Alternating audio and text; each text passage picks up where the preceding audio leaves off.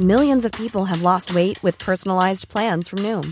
Like Evan, who can't stand salads and still lost 50 pounds. Salads generally for most people are the easy button, right? For me, that wasn't an option. I never really was a salad guy. That's just not who I am. But Noom worked for me. Get your personalized plan today at Noom.com. Real Noom user compensated to provide their story. In 4 weeks, the typical Noom user can expect to lose 1 to 2 pounds per week. Individual results may vary. Hiring for your small business? If you're not looking for professionals on LinkedIn, you're looking in the wrong place. That's like looking for your car keys in a fish tank. LinkedIn helps you hire professionals you can't find anywhere else, even those who aren't actively searching for a new job but might be open to the perfect role. In a given month, over 70% of LinkedIn users don't even visit other leading job sites. So start looking in the right place. With LinkedIn, you can hire professionals like a professional. Post your free job on linkedin.com/people today.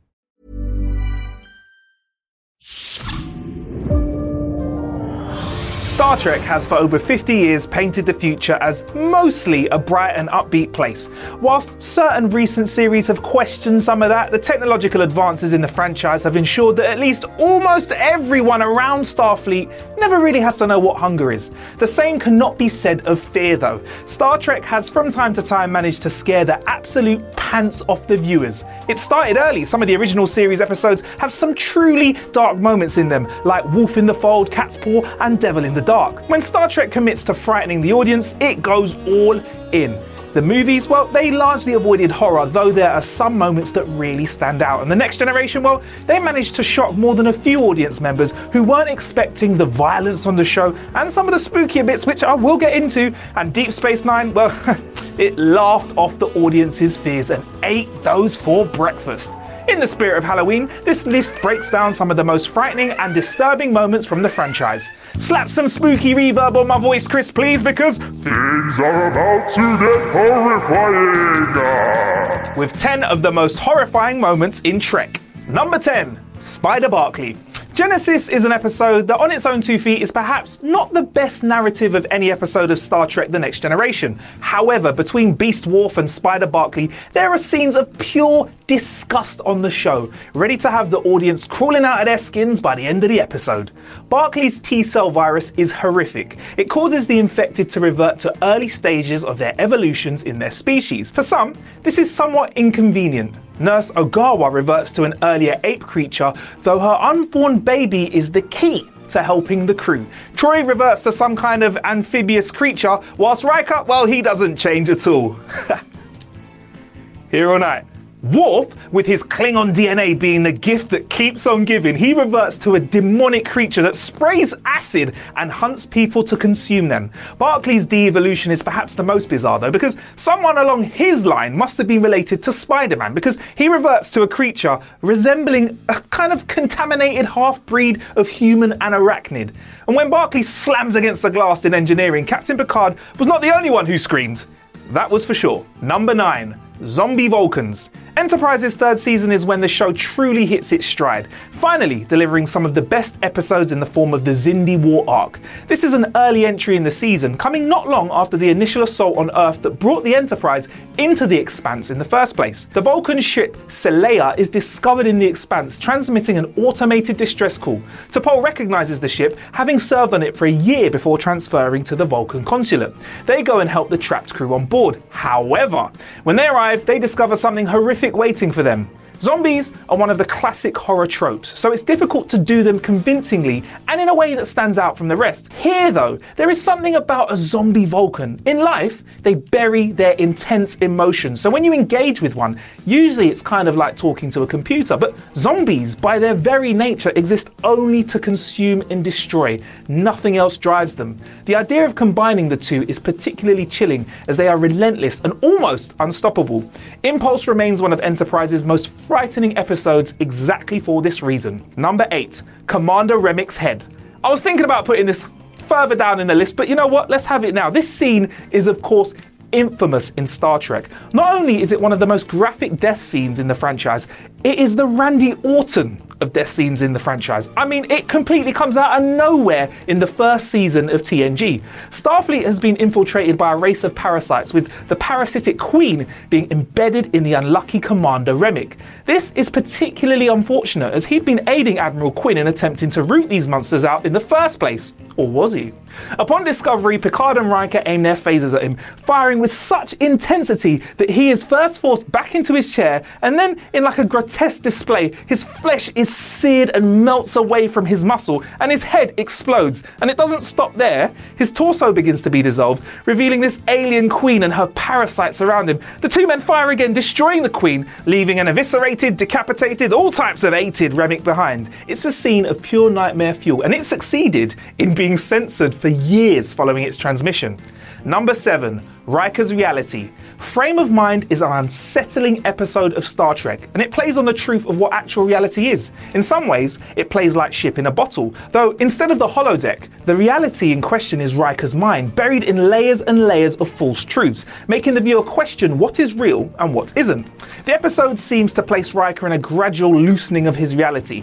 The play in which he's starring, Frame of Mind, begins to mix with what the audience knows to be real. Whilst he's trapped in this purgatory, a cut appears on his forehead. Faces in the crowd stand out to him and also unnerve him, and he finds himself trapped in the very prison that the play is representing. There is little chance of being able to grasp onto something to cut through his mental haze. Some of the greatest horror that an audience can undergo is the questioning of what is real around them. Some of the best episodes of television play on this very fear. Whilst the episode ends in a relatively happy manner, it leaves that aftertaste that maybe, just maybe, Riker never escaped that prison at all. Number 6. Garak hunts the crew. One of the running gags in Deep Space Nine is that Garak is much more than his plain, simple tailor facade. He shows again and again that his experience and knowledge is far greater than anything a simple tailor should ever know. So when that fearsome level of experience is turned against Starfleet, that is something truly terrifying to be on the receiving end of. In Empok Nor, he is exposed to a drug that is a psychoactive, turning him slowly more and more paranoid. His aggression builds first in such a way that actually helps the team of engineers that he's there to assist. 3 Cardassian soldiers are also infected and are released as part of a booby trap. Thankfully, Garak hunts them down. But he's not finished there. One by one, the team of engineers are picked off. Garak himself is responsible for the death of one of them. The team are distinctly lucky that he is not responsible for more, because the more deranged he gets, the more he plays on the fear of those remaining. Coming to the rescue is Chief O'Brien, a trained soldier and obviously one of the most important officers in Starfleet. There's a whole list explaining why that is true, so if you want to try it in the comments, crack on, but maybe you're better doing it on that list. He manages to incapacitate Garak, but it's a very close thing. I think the scariest thing about this episode is that it leaves us with more questions about Garak than there are answers. Number 5. Face to Face.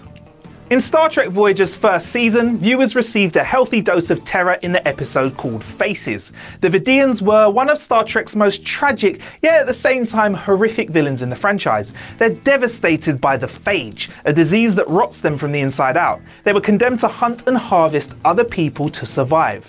Gals as they may be, there was sympathy to be had as they acted for survival. However, Dr. Sulan may be the most unsympathetic of the lot. He takes Torres, Paris and Durst captive, beginning to experiment on them but showing particular interest in Torres' Klingon cells, which prove to be resistant to the phage. In his horrific trials, he manages to split Torres' human and Klingon halves into 2 separate beings, falling in love with the Klingon half. To make himself more attracted to her, he then kills Durst and Hannibal Lecter style grafts the officer's face onto his own.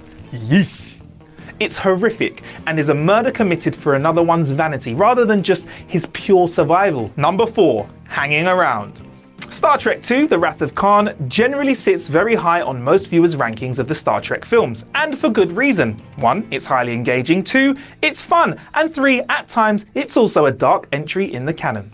One of the darkest moments in the film comes with what the crew of the Enterprise find on Regular One. After their attack by Khan and the Reliant, the Enterprise limps over to Regular One to ascertain what exactly is going on. They hope to find Dr. Carol Marcus and the rest of the team on Project Genesis. However, what they find leaves nightmares in the minds of many of the viewers forevermore. The station is silent, bar the messages coming through from the Enterprise. Kirk, Savick and McCoy quietly inspect the area, trying to find if there is anyone left to tell them exactly what has happened. McCoy, ever the man we would never want to see come to harm, walks slowly backwards before he steps face first into the hanging corpse of one of the scientists. Khan, in a rage over not being able to find the Genesis materials, tortured and slit the throats of every member of the Genesis team left behind on the station. Star Trek had gone horrifically dark. Number 3. The Bodies Move. This episode of Star Trek The Next Generation was terrifying. When one keeps in mind that Star Trek is generally an adventure show with philosophical learnings, it's important to remember that it doesn't often go in for pure horror. So this example, perhaps more than any other on this list, could be a scene taken straight from a 70s psychological horror film. In the episode Night Terrors, Dr. Crusher and the rest of the crew is suffering from lack of REM sleep. And as we go through the episode, we start to see the strain. She's conducting an autopsy on the bodies of the crew from the USS Brattain, the Miranda-class vessel that was trapped and eventually devastated by a subspace anomaly. She starts to hear noises. There could be whispers at first, a light wind rustling around the room. Then, in one of the most disturbing yet simple scenes in the entire franchise, she turns to see that everybody in the room, still covered in their sheets, have raised into a sitting position, silently staring at the terrified Doctor. Instant nightmares, anyone? Number 2. Thanks, Dad. The idea of an afterlife in Star Trek has varied connotations. Religion was somewhat antithetical to Gene Roddenberry's view of the future. However, with religion as ingrained in the public psyche as it is, playing on the idea of hell is an easy way to seriously disturb an audience. In Star Trek Voyager's 3rd season episode Coda, Captain Janeway is seriously injured on an away mission. She hallucinates several different versions of events before she is greeted by the ghost of her father. Vice Admiral Janeway tells her that he is there to help her accept what is happening and guide her into the next realm. Though it takes a while, Janeway finally realizes that this is not her pops. She resists him, figuring out that he can't take her with him against her will. Whether it's a lie or not, the alien leaves her with a chilling warning. Eventually, her time will come for real, and when that time comes, he'll be there, waiting to take her, and when he does, she will nourish him for a long, long time. If that isn't hell, what is? Number 1. Clicks in the dark. This is easily one of the scariest scenes in Trek as a franchise. And you know what? It doesn't bathe you in crazy CGI and mad story and sound effects. It's all based around piecing together bits of information that create a creepy collage. The scene is set entirely on the holodeck and features some of the main cast becoming so frightened one moment after another that it's close to impossible to watch it without feeling that sense of dread.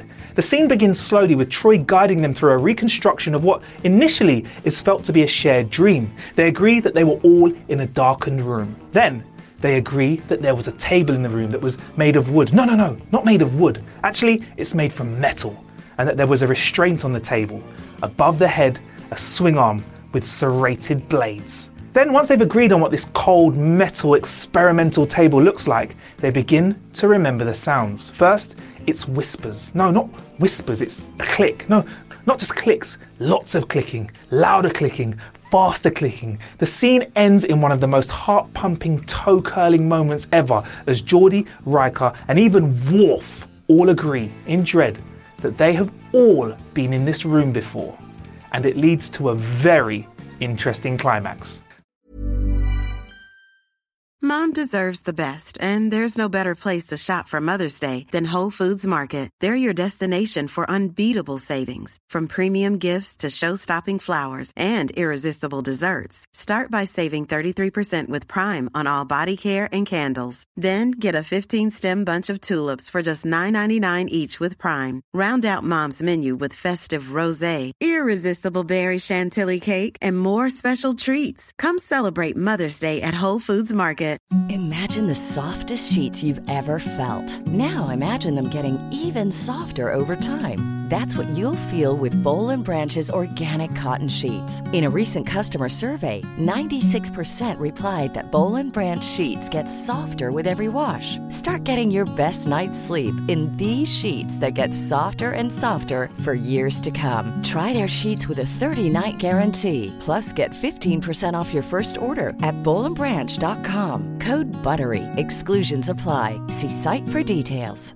Hi, I'm Daniel, founder of Pretty Litter. Did you know cats tend to hide symptoms of sickness and pain? I learned this the hard way after losing my cat, Gingy. So I created Pretty Litter, a health monitoring litter that helps detect early signs of illness by changing colors, saving you money and potentially your cat's life. Pretty Litter is veterinarian developed, and it's the easiest way to keep tabs on your fur baby's health right at home. Go to prettylitter.com and use code ACAST for 20% off your first order and a free cat toy. Terms and conditions apply. See site for details.